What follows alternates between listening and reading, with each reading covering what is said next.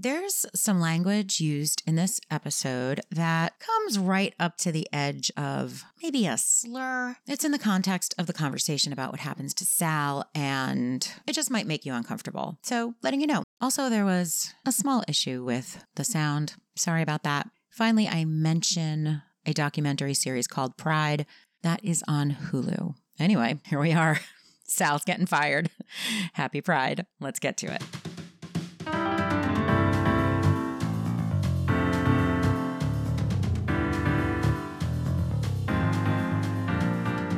Mad Men, a term coined in the late 1950s to describe the advertising executives of Madison Avenue. They coined it. It sounds like Pride, but I want Hiltons all over the world.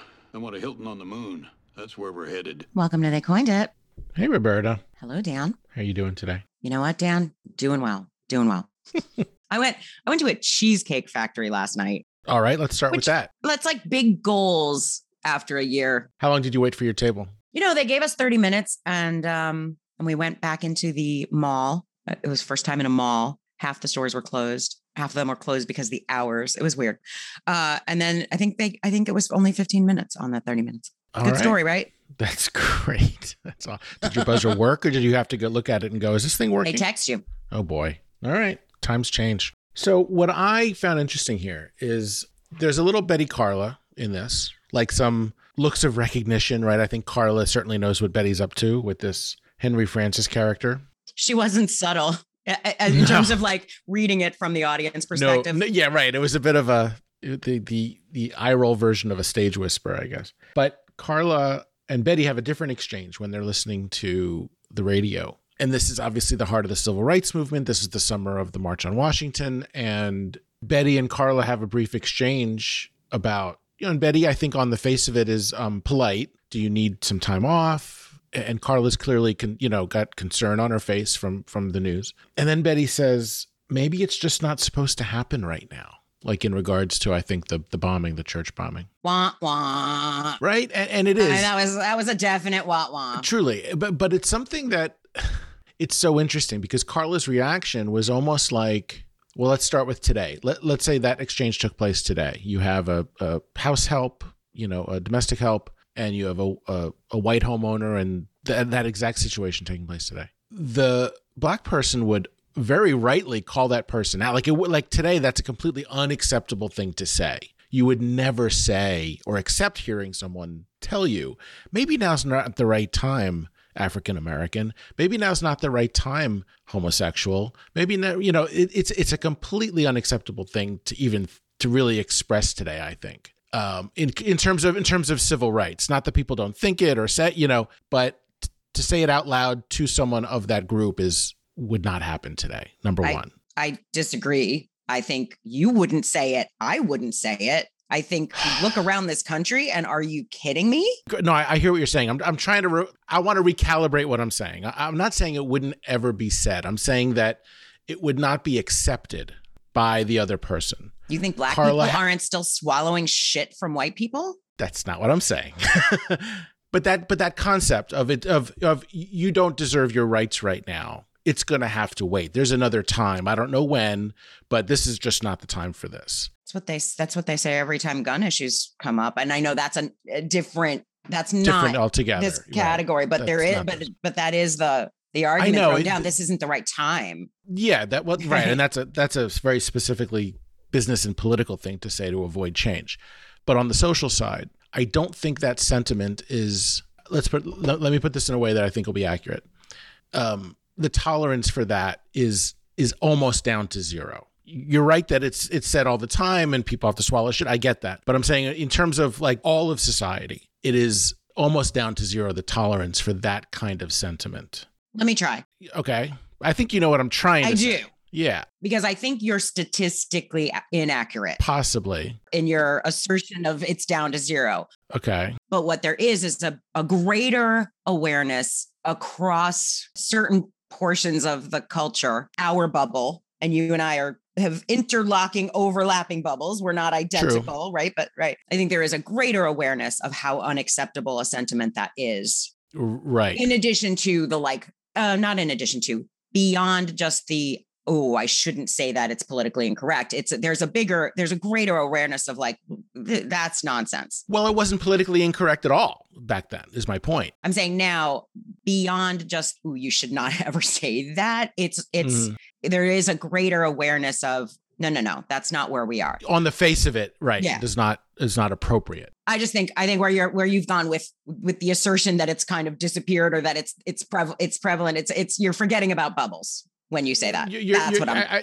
I think you're right. But what struck me is that it was acceptable to say, standing there in her kitchen, between an employee and an employer, or rather between an employer and an employee, and that the look on Carla's face was not one of disgust. She wasn't agreeing, but she didn't sort of like scrunch up her nose and go, what you talking about? Like it wasn't anything like that. It was almost like a resigned look of, well, you know what? It's out of our control and it's not the right thing. But what Betty said might be the case, and I don't know. And these are tough times. That's what I saw in Carla's face. It wasn't like, lady, you have no idea what we're going through. Get out of here. It wasn't that. Because that's not what the look on Carla's face was. I just saw the resignation to, this is the shit I got to listen to from white people. I don't think she entertained that this might not be the right time. I think it was, I cannot show my fuck you.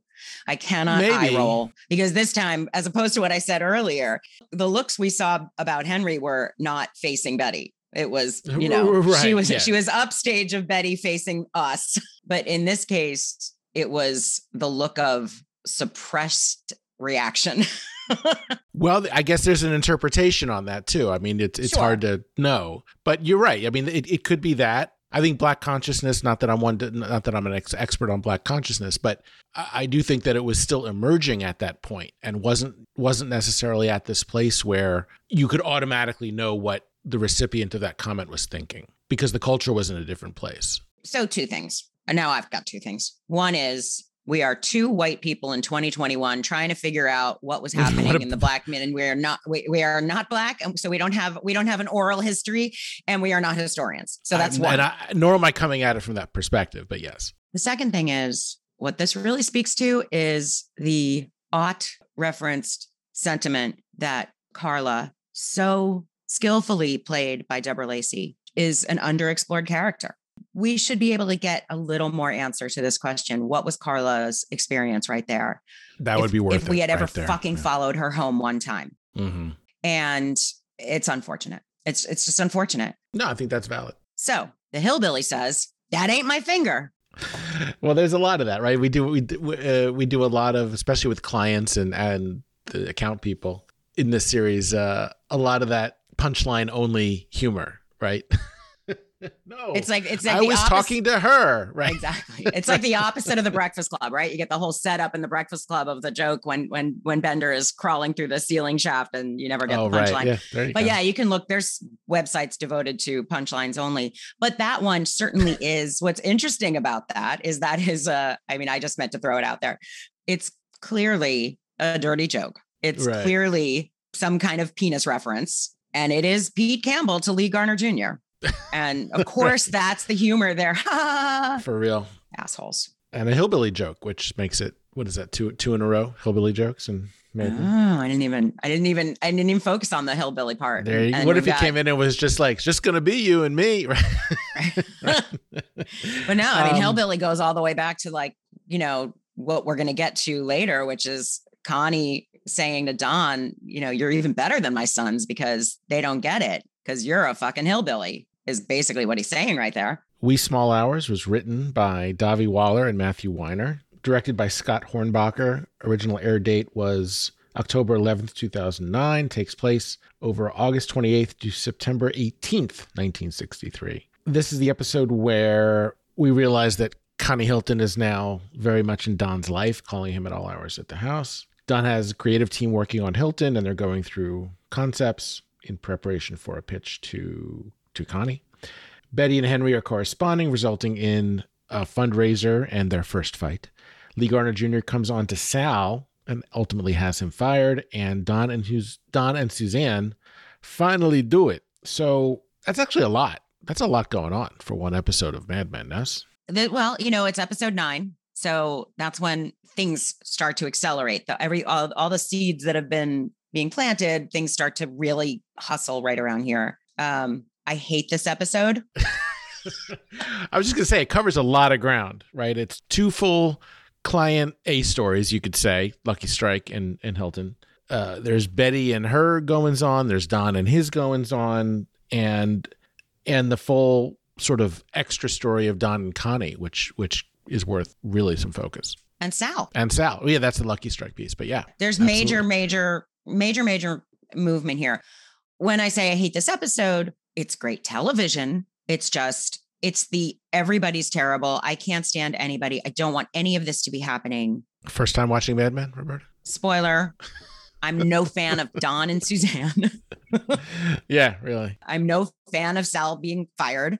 And All right. Do you want me to just do the solo? You want to Can we just get right to quotes? Or? Well, look, I think we can start with Don and Connie, because we immediately realize that when Connie says, your life's going to change, this is what Connie means, right? You're going to get calls from me. And that's, I want to stop right there, because Connie, I think nowadays, I'm sure it's technology driven in terms of I can email you and I can text you, but I think the tolerance for 3 a.m. calls from clients at your house, if you're not a Fortune 500 CEO, if you're not, a brain surgeon or something on call, there are really very few, and maybe, let's say in the advertising world, very few issues that are going to make your phone ring at 3 a.m. from a client with an ordinary issue. And I'm not saying it didn't happen. I'm saying it was probably more acceptable then. Don's a partner and he's a creative director, but there's nothing about these issues that Connie could not call him with at 9 a.m. the next morning. No, he's just abusing him. This Correct. Is just what he does. He's just, I think a lot of this episode is about crossing boundaries, pushing things as far as you can, crossing over, and power plays. Connie can start every conversation at 3 a.m. and saying, hi, it's Connie Hilton. I'm allowed to call you at 3 a.m. Because that's the subtext of each time. There's a little bit of gaslighting there too, because the next time he calls and it's only 11:30, he says, and he's woken them up, but it's only 11:30, which is less abusive. But he says, but this is now the second one. We've already seen the 3 a.m. one. Mm. And what he says is, I know there's a privilege here for me to be able to call you at home. You're right. Which is perfunctory. Which is calling you at home really isn't the issue. It's That's right. It's the waking. You didn't interrupt my dinner. Yeah. It's the waking my baby and me and giving me an assignment or calling me in for it. Like, it's like just the way he said that was so neat, like one more needle. Like, I know I'm so humble in knowing that it's a privilege. It's privilege that allows me to call you at home. Like, that's what I did. Like, that's that's the trespass. That's the fourth item on the list of what you just did. Right. Exactly. Correct. And if you somehow had the ear of a huge, Titan CEO and were on his mind and he was calling you at home at all nowadays, it would still not result in a 3 a.m. call. That's my point. You'd get texts, you get emails, maybe you'd be expected to get back to him right away with a response or something, but it would not be the phone ringing. That's because we use phones less, but still. But it wouldn't have been 20 years ago or 30, whatever. Listen, you and I both have worked in industries, this industry or similar ones. We've heard the expression work emergency. This is an emergency way more times than we can count. You know what's a work emergency? Guy getting his foot run over by a tractor. That's a work emergency. There's no such thing as a work emergency. But this is all part of the Connie Con on Don is the setup and grooming him. Don's looking for a father figure as much as Connie's looking for a son figure. Basically, it looks like, except Connie's, 100% in the driver's seat. But this whole thing is it's weird because it's a very Mad Men kind of setup, because we know how they met and it was so charming. And we were so delighted, I think, when we saw who this guy was. Oh, it's Connie Hilton. Don's going to get this great account. It's going to put him right back on top. We love that. And we love watching it. And it's exhilarating as a viewer, as a fan, to watch the ride, the roller coaster go up to the top of the to the top of the hill. And it is thrilling. And we knew, because it's Mad Men, there's going to be an underside to this. There's going to be a negative to go with this great positive, but we didn't know what or how. And Connie's emotional abuse of Don at times like that, we don't even know it's happening really until later in the episode, I don't think. We like the idea somehow of Don getting called in to have a drink of the moonshine with Connie and You're My Son. I think we don't realize that that's emotional abuse at that point. At least I didn't realize just how manipulative Connie was being, because we haven't seen both sides just yet. This is what I've seen this viewing that I talked about when Guy walks into an ad agency, advertising agency. I saw it then in this viewing this year. I saw it in that second episode. I was like, oh, I see. I thought he was charming, and he was shitty. He was abusive and manipulative from the beginning. Right, the way he asked Don for the advice. Yeah. And I've been on top of this time. I missed it completely the first time, but I see it. We have different sensitivities to these things.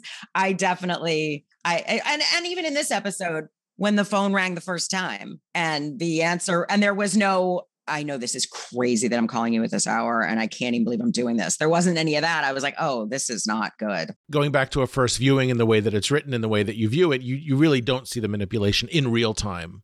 We've all seen the trajectory of the relationship at this point. So we are clued in a little bit how what this is about, watching it on a repeat watch. I think it's designed that way. I wonder who picked it up. Because it's there. It's in the text. It's there. No. In the same way that so much is hiding in plain sight in Mad Men, But the fact that Connie is so goddamn charming is a real barrier to seeing some of the stuff for what it is, which is how Don sees him, obviously, right? Yeah. I'm going to just throw it out to the listeners. Coiners, does anybody remember being on top of that from the beginning?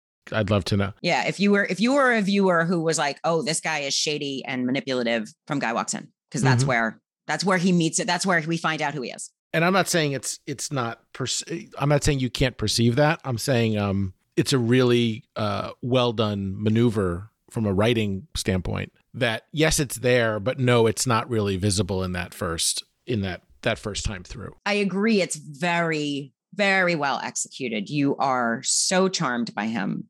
And it is all mushed together. The bad boundaries and the charm, which is, by the way, if anybody's ever hung out with a toxic, sociopathic manipulator, they are often the most charming, right? Exactly. Like that is legit. It's kind of a job qualification. Yeah. So, right, exactly. And we're blinded. This is a Hilton. Connie's angle might not be more than that. Connie's angle might just be, I'm manipulating Don because I saw you were a mark the minute you made me that drink, and I knew who you were, and I figured out how I can leverage this.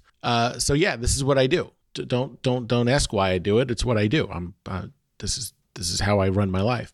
But anyway, Don's now in the vortex, the Connie vortex. So it goes on throughout the episode. We will get to the pitch in a bit, but I think the setup is fascinating, and I love it. I love watching it. I really do. I enjoy those things, I think, probably more than Roberta does, but I do like to like things. I do like to like people. I do want to have some good feelings about what's going on. And I agree that perhaps this is the wrong show for me. Yes, in that way. And I've changed over the years with that too. I think I've gotten more, if anything, more, I don't know, more like less tolerant of these privileged white guys on TV. So, but I mean, I was never comfortable with this episode, and for all the reasons. And again, it's brilliantly done. It's not, I'm sort of watching it with one eye closed and, my arm like, ooh, do I like squinting? Like, I don't want to watch. I don't want to. I think I'm less susceptible to that element than I am to look at all the cool stuff going on, or look at all these great moments or scenes. And yeah, it's like, no one wants to see Sal fired, but hey, it was done in a way that was really interesting. So that's the second sort of office business, is this Lee Garner and Sal and Lucky Strike. He was drunk as a skunk, and he's scary to begin with. What are you going to do? Call Campbell? That's the other thing. He said to keep it between us. What are you going to do? Lee Garner Jr. comes on to Sal. He rebuffs and it gets back to the office and Lee Garner then has him fired. It's interesting that you've got these two very powerful clients who are manipulative and abusive. Abusive is maybe more a gray area with Don, but let's set that aside. Let's set parsing that word as it applies over there aside. Mm. You've got these two men wielding their dicks and their power. Correct. And to great destruction and upending, particularly in this case. And, going back to, you've got the thing where Lee makes Pete Campbell smoke a cigarette. I mean, that is such a brilliant setup for what happens. And then later when Sal uses the word bully, which was so present of him, right? Yes. He was so as emotionally upheaving, as devastating as he's sitting there and his whole life is falling apart and his body is quivering inside and he's keeping it pretty together. He comes up with bully, which is quite accurate. But you go back to that. I mean, that was him and Pete Campbell. That is we missed it I think you miss it in the scene because what you're watching it's hilarious. Pete trying to smoke and that whole that's very funny. That's a little bit of Mad Men comedy moment. But it's bigger than that because it really sets up that is a schoolyard bully move. Correct. And you could have literally lifted them, put them onto a schoolyard, make them little, and you would have seen a different scene. It's another data point on who Lee Garner is, in case we forgot. But my point is, I think this all comes to a head when all the sequence of calling Harry and Harry overthinks it and ends up doing nothing. He should have gone right to Roger, full stop, in a practical sense. He was told not to, but he overthought it and he talked himself out of doing it. And this time, and of course, with Harry and his history of bumbling, he's going to screw it up. Which he references, I'm not gonna panic and do the wrong thing again. And yet. It's because we're in very rich waters that all happens so well. But it all winds up in Don's office with Harry, stammering. Don tells him to go and Sal sits down. Now, in this season, we have the history of Don and Sal down in Baltimore in the series opener. Season opener. You've never series opener? I can't get it right. Out of town. 3.01. You've only screwed this stuff up this season. It's very funny. Every which way.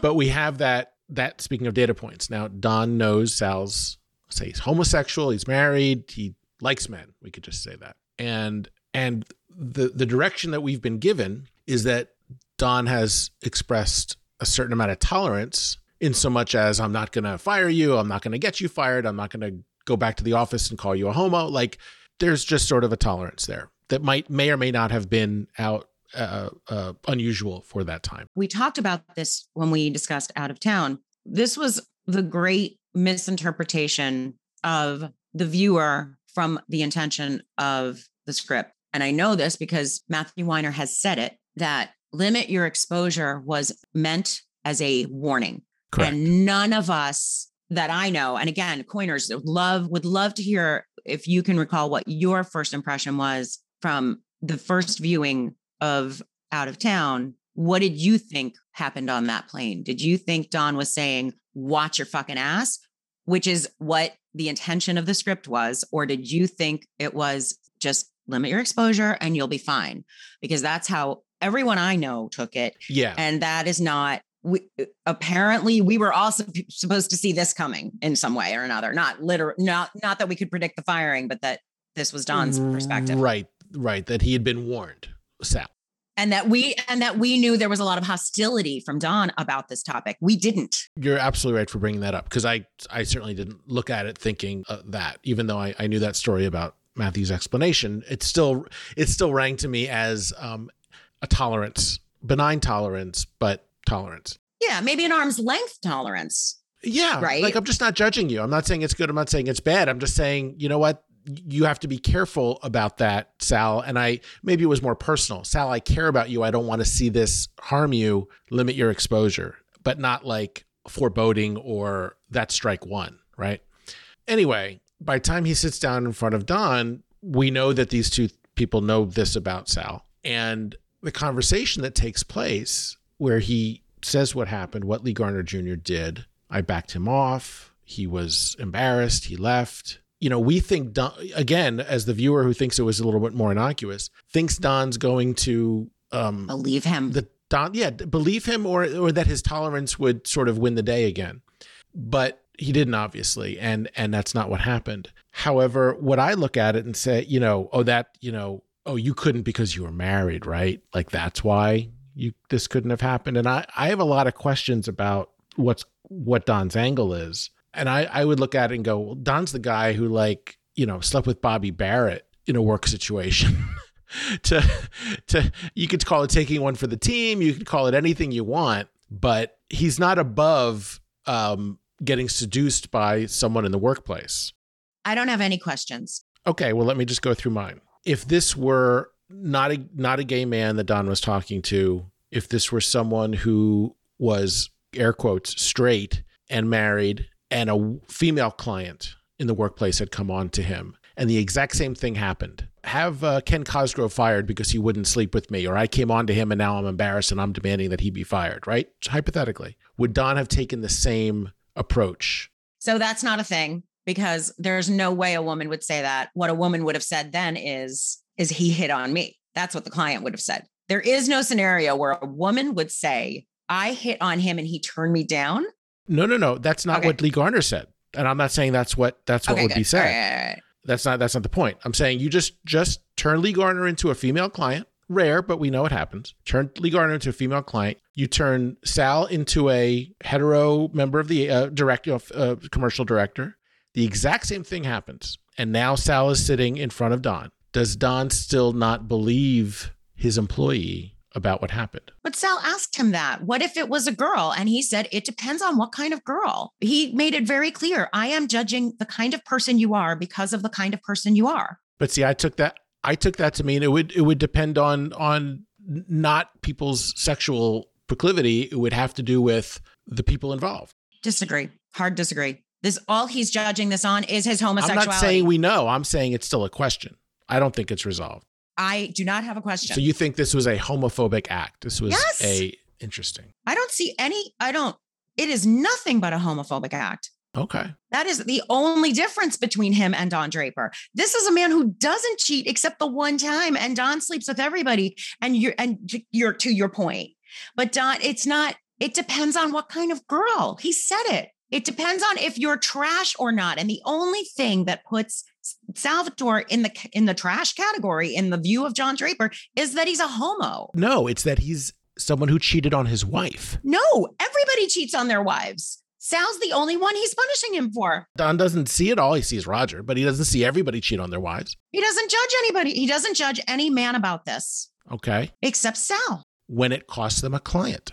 That's my point. Take one for the team, Sal. Watch the scene again and watch every expression on Jon Hamm's face through this conversation. It is disgusted. It is dripping with disgust. It is not, I am so sorry. It is hard. It is loathing. It is disgust. It is, he said, you people. I know. I know. I don't understand where you're even a little bit. I am not 100%. Listen, I think we're absolutely led to believe that it is Sal being gay is not a problem for the agency or for Don until it costs them business. And that, I think, is the issue. Nah. Okay. I think he might have been fired either way, but it would have been a different conversation. And also, by the way, why can't you take Sal a million miles away from that account and let him keep his job? Because he's disgusted. And because it's a small town, a small business. And they have Christmas parties. But if he was going to be disgusted, he would have let him go after Baltimore. If he was truly disgusted, he would have let him go after Baltimore. I think you're missing that he doesn't believe him. He doesn't believe that Lee was the aggressor and that nothing happened. Mm-hmm. He said, and nothing happened. No, I get that too, but it confuses me. It doesn't make it land anywhere for me. Not confused. This thing is about a question for me. I'm not saying I know. I'm saying I've always been confused by this. Yeah. And it's not a question for me. Okay. This is the end of Sal. This is it. Goodbye, Sal. He's in the Central Park with the guys at the end of it. He's done. Amazing. Shocking. I think what I don't like about that ending for Sal, that piece, is it feels so dark and tragic. Everything about it. I got fired. I call my wife. I'll be home later. I'll be home late. And then I go to the park and it's seedy and it's sleazy. And all you're getting is Sal's self-loathing in surrendering to this truth about himself. And I wish that didn't feel so tragic. I wish that wasn't set up as such a tragedy. The truth is, it's who he is. It's, he's in a rough spot. I mean, he's fired, and that sucks. And he's got to come up with a story for his wife, and that sucks. And he's living, he's got a wife, and that sucks. But coming out to yourself, whatever, the fact that it's portrayed as dark and tragic is in itself, like, do we have to torture Sal like this for being gay on screen? Couldn't we have given him a win somewhere?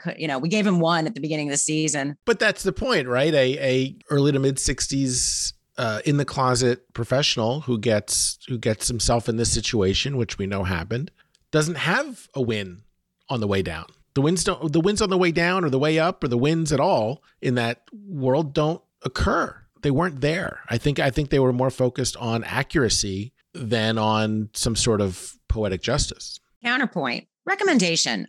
Pride is a series of either 5 or 6 films, documentaries at the time of this recording. I've only watched the first episode, which takes you through active, happy, gay life in the 50s. Oh, wow. So, yeah. And that's like the focus of it is like, I know everybody thinks that wasn't a thing. And there was plenty of joyful gay people, maybe in the 40s and 50s. Can't remember exactly, but it's wonderful. So, and I'm not saying, That's a great counterpoint to this whole thing. Right? I'm not counterpointing that in this industry, it was very closeted and terrible. We don't talk about it and we don't know it. And I just learned that there was a lot of just joyful, not shame-filled people living their lives with a partner or with lots of partners or whatever. I'd be interested to know how much professional life was part of that joy and openness and everything. I would imagine probably not so much. Right. I think right. So I think both things can be true. Is they could be happening concurrently. If Sal were a little more honest with himself at this point in his life, he might that might be closer to the life that he had or would have had, rather than being closeted, married, shameful, everything else. And that's where Sal has been, and from the beginning, this is where Sal has been a confusing character for me, because I was the one up until his date with Elliot in season 1 who was sure that Sal knew he was gay. And that maybe he was living a double, maybe he was in the park every night and then going to work like this. And it wasn't until we meet Elliot where you're like, oh, he's really, and it's not like in denial, like he doesn't know he has the feelings, but in denial, like he's made a choice to be in denial. It's been pushed down so deep that, it's not even consciously there. And then, of course, when we spoke with Brian Batt, he really got into confirmed that. Yeah. All this is how I took it, as this is a man who just won't let it be there.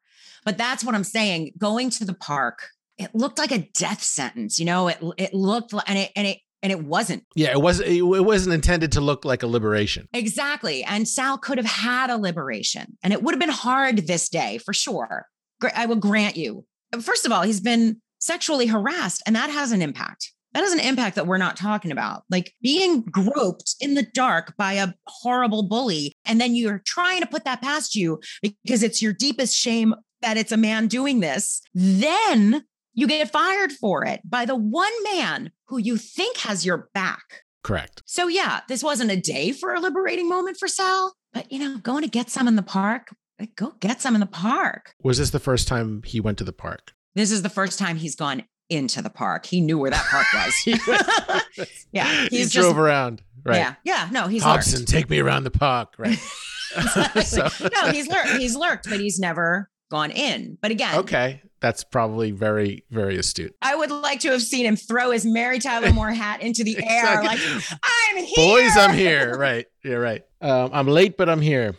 So let's take a little break. We've got a little Betty Henry to do. We've got a little Don Suzanne to do. We've also got a little account work. What does an account man do? I think we have to talk about that as well. All righty. After the break. Hey, don't forget to check us out on patreon.com/theycoineditpod. We have a new extra weekly bonus mini episode where Dan and I come back together after the main episode is up, edited, we've listened to it, and we've gone, well, hey, we just thought of more stuff. And that is called, appropriately enough, Eminently Chewable. That is available as like an addendum episode to our patrons over there. It's a great way to support the show. There are also opportunities to participate with us in like a live, we're going to be doing this like live-ish Zoom special bonus episode with audience Q&A. Check it out over there and stay in touch with us. You guys are pretty good about that. We are over on the Twitter and on the Instagram at TCI Mad Men Pod. And also we're on Facebook. And we never talk about that, but we are. We're there. We're on Facebook. Hang out there. Maybe we'll come hang out with you. And of course, you can email us at questions@theycoineditpod.com. Pretty sure that's right. I should look. All right, let's get back to it. So we'll see now, and it goes through much of the rest of the series, this idea of what's an account person, both what do they do sort of job description wise, and what is their functional purpose. And, you know, you've worked in agencies, Roberta. I've not worked in agencies, but as my job, I work with very closely very many agencies. So like with the account guy, and you would be, and that's who your contact would be. No, actually not my contact, but I sell into agencies quite a bit based on events and sponsorships and things. So the structure of agencies is, I'm very aware of it, and work with many parts, including creative, including account, and buying and so forth. But regardless, what we see a lot is this. First of all, going back to first season, we were given this description of the agency. Remember, from Paul to Peggy. He didn't really talk too much about accounts, but what he did lay out was we make money by buying advertising for our clients, buying space and time. Creative is a bit of a throw-in. That's important because it's not a moneymaker. It's not something that agencies in the past had charged for. But because of this early 60s and creative revolution, creative became more and more part of the value proposition of the agency to its clients. We've got better copywriters, we've got better artists, we'll make you better ads. So that's a little bit of the setup. However, the account role isn't really discussed in that. The account role is basically functionally to say, hey client, I'm really on your side and I'm going to get these creatives to do what you think we need to do. And then when they go back to the office, they say to creative, hey creative, I'm really on your side. We're going to get the client to be okay with what it is you've produced. That's very simplistic, broad terms, but you really have to be someone who can be diplomatic and walk the line between selling the ideas that your creative has developed and thinks are best and getting the client to be okay with it and letting them think that they're part of the process where sometimes they don't need to be part of the process. It is a very delicate thing to do. And I think that's what, even as casual viewers, we can see what Roger does, right? That Roger's the sort of head account guy. Whether or not he has that title, he is the consummate account guy, account man at Sterling Cooper. Yeah. The account person, their job is to sell. That's their whole job. The job is to sell. Everything else you're describing is how the fuck do they do that? Right? They got to manage the client. They got to manage the team. They represent the team to the client. They let the client think they're representing all of that. But it's their job is to sell, is to make money. It's a sell after the sale though, right? Because we think of pitching like winning the client, like, oh, now you're a client of the agency. It's not like at that point, everything just goes swimmingly and whatever the agency produces gets placed. Correct. There is still a huge selling process of here's the idea for your campaign. Do you like it? Do you hate it? Do we need to go back with another round? And the account person is that intermediary between the between the client and the creative, where the ideas are pitched and created to, we got to all agree on something. So you're right. It's a sales job, but you may not know that there's selling, getting them into the agency. And then there's a continual selling process to get good ads produced and placed. That's right.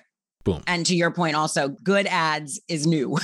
Is it newer? Exactly. And we are really watching from the very beginning of this series, the creative renaissance where, when you say the creative is just thrown in, that is such an affront to me. But that's right. That's part of the transition. It was value add. Yeah. In the 60s, right? We're watching from the ad doesn't count to it gets very, where sexy starts being a word they use. Go look at magazine ads, which was like the most voluminous amount of, creative being done. Magazine ads from the 50s, before this revolution took place. It was 2/3 of the page was a boring black and white picture. The bottom third was copy, paragraph after paragraph of copy you had to read. And it was functional this, and we do that, and our product does this. And that's all these things that the manufacturer thinks are important that consumers could care less about. And the black and white picture was like, what we see now is like clip art, like bad, right. Early 2000s clip art. Someone using the camera, someone using the, putting on the shirt or whatever. Exactly. Horrendous lacked stuff. But nuance. This lacked anything interesting. But this was the way the culture was from the 50s into the 60s. And you begin to see how it all fits together. So what does an account person do? We just went over that. So what does that mean in this episode? You're seeing a lot of, like Connie says when he becomes a client, the lawyers will take care of the contracts. Everything else is between you and me. Meaning almost like Don takes that to mean, all right, I'm now the account guy. I get to sell my own ideas into Connie. What's better than that? I can do that. That's the Hilton part of it. Now you've also got Lucky Strike, and you've got an abusive, yes, bullying client who has this situation where he wants to get closer to the creative process, which he does with Sal and looking over his shoulder, and I can do this. And, when my dad weren't around, I would be a film director, who the fuck knows? But there's that blurring of the line of what is the role of the account person? Do we even need an account person? And of course, you really need an account person. And in these two examples, these two client cases, you see the lack of an account person leads to disaster, which is what Roger's telling Don. We've had 2 clients in 1 week leave here angry, important clients. Now, what you want this place to be known for? That and some guy losing his foot in a lawnmower? I want to put you on notice. You are in over your head. What does an account person do? If I'm doing it well, you don't know what the fuck I do, right? Like so many other things. If I'm doing it well, like editing a podcast, if we're doing it well, we don't recognize it. But when an account person is doing their job, it is conducting the orchestra. And that's what this episode highlights. And we get to it again. We touches on it a few times later in the series, and they do it well. But I think this is kind of the touch point, the origin for a lot of that discussion around this series as to what an account person does. And they do it really brilliantly. I just have to say, it has to be called out that I think is a little bit more the grand theme of all these pieces of plot coming together. A lot of it comes around what does an account person do and what is that function? With Don and Connie in particular, there's this whole, obviously there's the whole mind fuck, there's the whole daddy thing, father son that we touched on, but there is also this, not why so much, but what you're seeing is that I think because of that father son mind fuck that Dick Whitman is dealing with over there, he's handling it himself. And nobody is stopping him. And he's probably not talking much to Roger or anybody else. Nobody knows his phone is ringing at 3 a.m.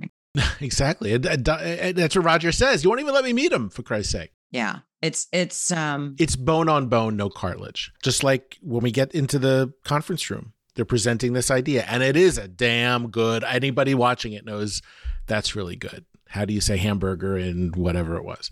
It's great. Really good. And Connie is a difficult client. You need an account person there. That's the cartilage. That's what keeps the two bones from rubbing together.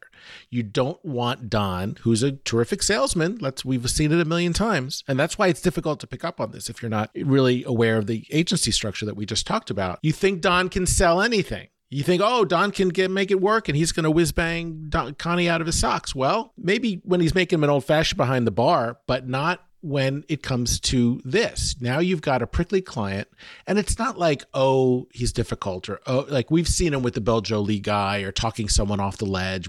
We're past that. This is now the fucking, this guy's in Cooperstown, right? And that is not something Don has dealt with before. He's asking, I told you I want the moon, and I want this, and it's, who the hell could handle that? Well, you need a Roger in there to be the go-between, to interpret each side, make everybody feel good. Don couldn't see, and I think Roger would have seen, that this guy is going to ask for the actual moon. And he would have been able to anticipate that crazy, and he would have been able to intervene and handle it, and maybe give him the moon, and maybe give him one with the moon and one with the hamburger. Let him think he's getting the moon is really it. Go back to the lunch with Madison Square Garden, and Roger's trying to charm the pants off the client who they convinced to sit down and have lunch with, and Roger kind of tees it up and then goes, Don? Kind of the obvious handoff, but that's what it is. It's letting Don's work exist in the most positive, flattering light to be sold, to be accepted, to be bought. There's no one to do that in that room with Hilton. When Connie starts with, his bullshit while everyone's still in the room, you can see the guys behind him start shifting in their chairs. They're like, oh shit, the old man's doing the number again. And, it's too late at that point. It's too late. We didn't prepare for this. The right people are not in the room for this. I'm going to end up taking this on the chin. Everyone get out. The fuck, Connie. And Don's hopeless in that situation. What do you want? Love? I mean, you wouldn't say that to Roger if you were there, because Roger can be not dispassionate, but he's not all caught up in this daddy issue bullshit, which was, Connie was setting him up to whack him down again. I mean, you're like a son to me, to which he says, thank you. I mean it. And it was really like, yeah, that's Dick Whitman. He meant it. That's right. Whitman. Yeah. So that can't be, if we're going to discuss this episode, that cannot be overlooked, because that is to me, that's if there is a through line, it's that to everything, because we've got so many other segments of what's going on. So anyway, one of those segments, by the way, Don. Segue. Well, first of all, he has, the first time he sees Suzanne is when he's legitimately called and woken up by Connie, and he sees her running, and Don drops her off at the house. Wacky. Like a block away or something. Like a block away. She won't let him know where she lives. Where are you going? Home. Let me give you a ride. No, the actual running is right. The point. Right. Yeah, you're not getting this. Don then invents a call from Connie because he has such a shitty day, because Connie's pulling his bullshit. The phone doesn't ring, but he tells Betty, I've got to go back in. Connie just called. Uh-oh. Because he knows he can find her. Well, what is she doing up at 3 a.m. is what I want to know. She's ready with a drink or something, or whatever she's got. Wacky shit there. But let's just suspend our disbelief on that for a moment. And he goes right to her house. She's not running. And that all happens. And I don't quite, maybe you can help me with this, Roberta. I don't quite get their whole conversation. Because everything she says is like true. Am I so different, or am I just the same? Or, says the man as he's unzipping his fly. Like, she's calling him out, like she's landing haymakers on him in this conversation. Yeah, that's her thing. That's what she does. I hate her. Well, we know you hate her, but we have to talk about it. What she does is say all the right things. Also, yes. So exactly. It's not that I hate her. It's that I hate this. It's that I hate them. First of all, when he shows up at the door, he's very now pushy, and we've never seen him do anything. He's always the seduced one. Inappropriate in that way. And maybe it's because we just saw what happened with Pete and the nanny, but that's a little scary. And maybe also it is this lack of chemistry between them. And again, if you can't have chemistry with Jon Hamm, maybe it's you. is what I'm saying. So maybe it is the actress, right? I think that what he was first drawn to about Suzanne in that first maypole scene is something else, is something not sexual. I think there's something spiritual there. No, we don't like this about Don. We don't like seeing Don be aggressive in this way. We don't like the fact that it's Sally's former teacher. We like seeing Don respond to being pursued, which is what it's mostly been. Rachel was a little different, but she was as into it as he was. Bobby Barrett was a whole different ball of wax. This is him literally being a lech and a pursuer, even a stalker, by going right to her house. And it all feels awful. And she's awful too. And she's been a little stalky. And she's not stalky, but she drunk dialed him. And then the weird mixed messages that we talked about at the Eclipse. So it would have been really awesome to have this not turn sexual. And in one way, I wish the writers hadn't done it Although I guess there needs to be a lover every season. But, which that's fair. They don't have to give up on the storyline of getting them together, though, which they did. I mean, what are we going to do to get them together? Oh, fuck it. Let's just have them go to her house in the middle of the night. Stupid. But I mean, I think what we're watching, if I'm going to try to fit it into some plausibility, going back to the premise that he is a sex addict or a sex and relationship addict is, I think, really what we're seeing. It's getting worse. Correct. It is Sally's, I guess now former teacher, but still, a mile from home. He's never done that. He is now pissing in his own pond. That is what happens with addiction. In the language of drug and alcohol addiction and all of them, anything you haven't done, like I would never do that. I would never go there. You need to always add the word yet. Right. And people talk about hit, you need to hit bottom. There's always another bottom until you're dead. If I'm supposed to buy it as he loves her, he has feelings for her, if I'm supposed to buy into that, well, I can't. But if I look at it this way and he's just picking the next one and it's going to be less and less artful. It's going to be less and less artful. Right. And this is Don trying to, if you want to call Bobby Barrett artful. Yeah. I love Bobby Barrett.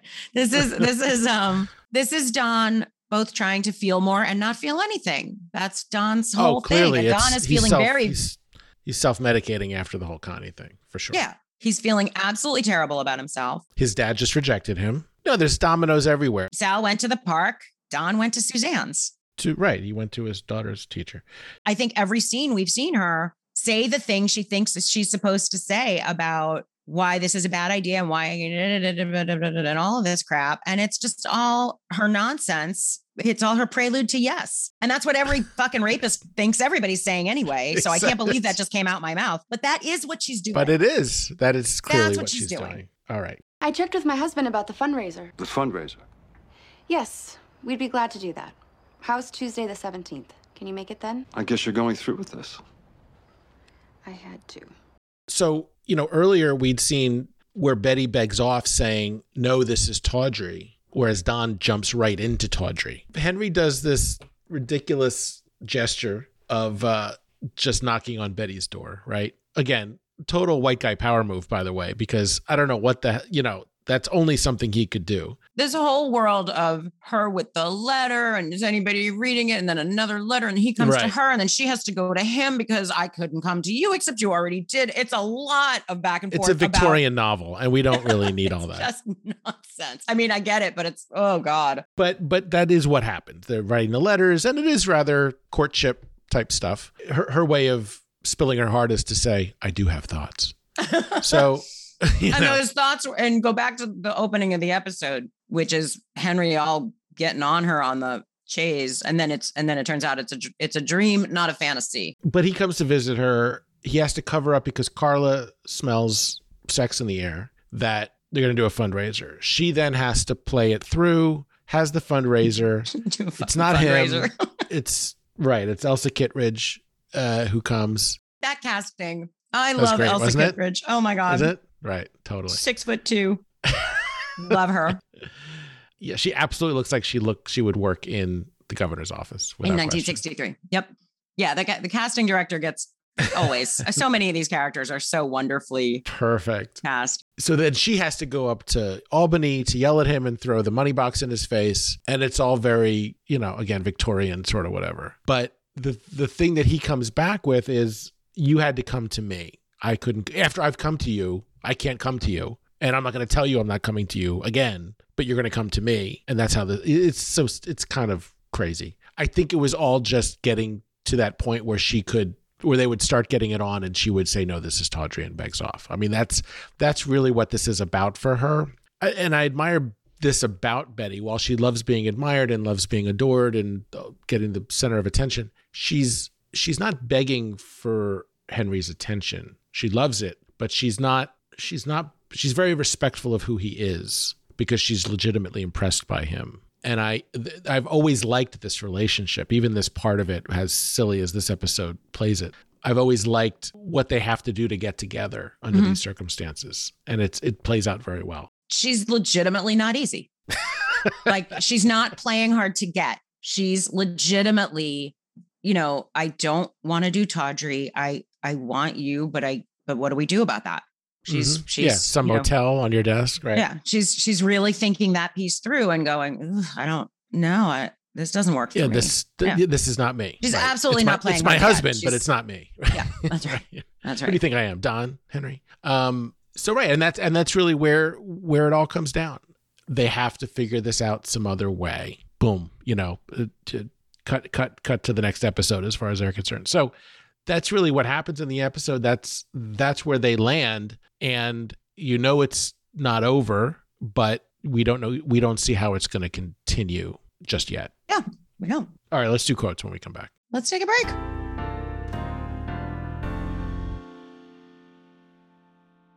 Connie says to Don, "You're my angel." You know that? I think he says that right before, "You're like a son to me." More than once, Don has described Betty as like an angel. Dick Whitman has never been anybody's angel. Angel, correct. And that got him all the way in the feels. Sure like did. that was some lubricant right there. Dan, what's your quote, Dan? Well, it goes back to the whole account discussion. I love just the impossibility of Connie saying to Don, "I expect the moon. You're going to tell me I don't get the moon? Let's go. Moon it up for me. Where's the moon? Moon me. Moon's over my hammy, Donnie." There's the irrationality of the whole, everything is tied up in that. Someone with a straight face saying, "Do the impossible," and how you respond to that. How the fuck do you respond to "I want the moon," right? I expect the moon. I expect the moon. That's right. I expect the moon. So yeah, we've gone over the whole account bit, but that encapsulates the whole thing. You need someone who can answer that question, who can respond to that without getting fucking fired. And Don barely scrapes by. Wild ride. Wild ride. I like this episode. You didn't, but I do. I think there are two categories of how to not, of not liking an episode.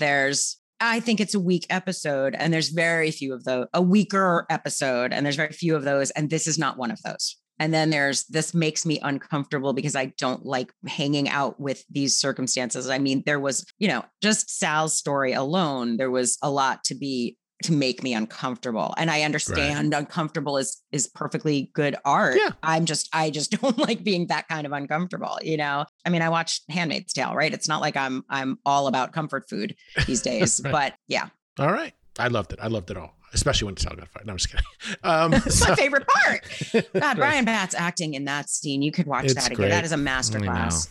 It's hard. It is hard to watch. It's hard to watch someone's life quite literally crumble around them. It's not fun to imagine what that feels like, because this is every fear. It confirms the whole reason he's so suppressed to begin with. All right, we already talked about it. I'm going to stop talking about it. So next week is The Color Blue. Color Blue. We're getting places. Yes, we are. Yes, like, we are. Shit's gonna fly. So yeah, listen, more great stuff this season, more great episodes to talk about, a couple surprises along the way that we'll have for you, which we're excited to talk about when we will. We are doing extra weekly addendum episodes over on our Patreon. So there will be more on Wee Small Hours over at Patreon for our subscribers.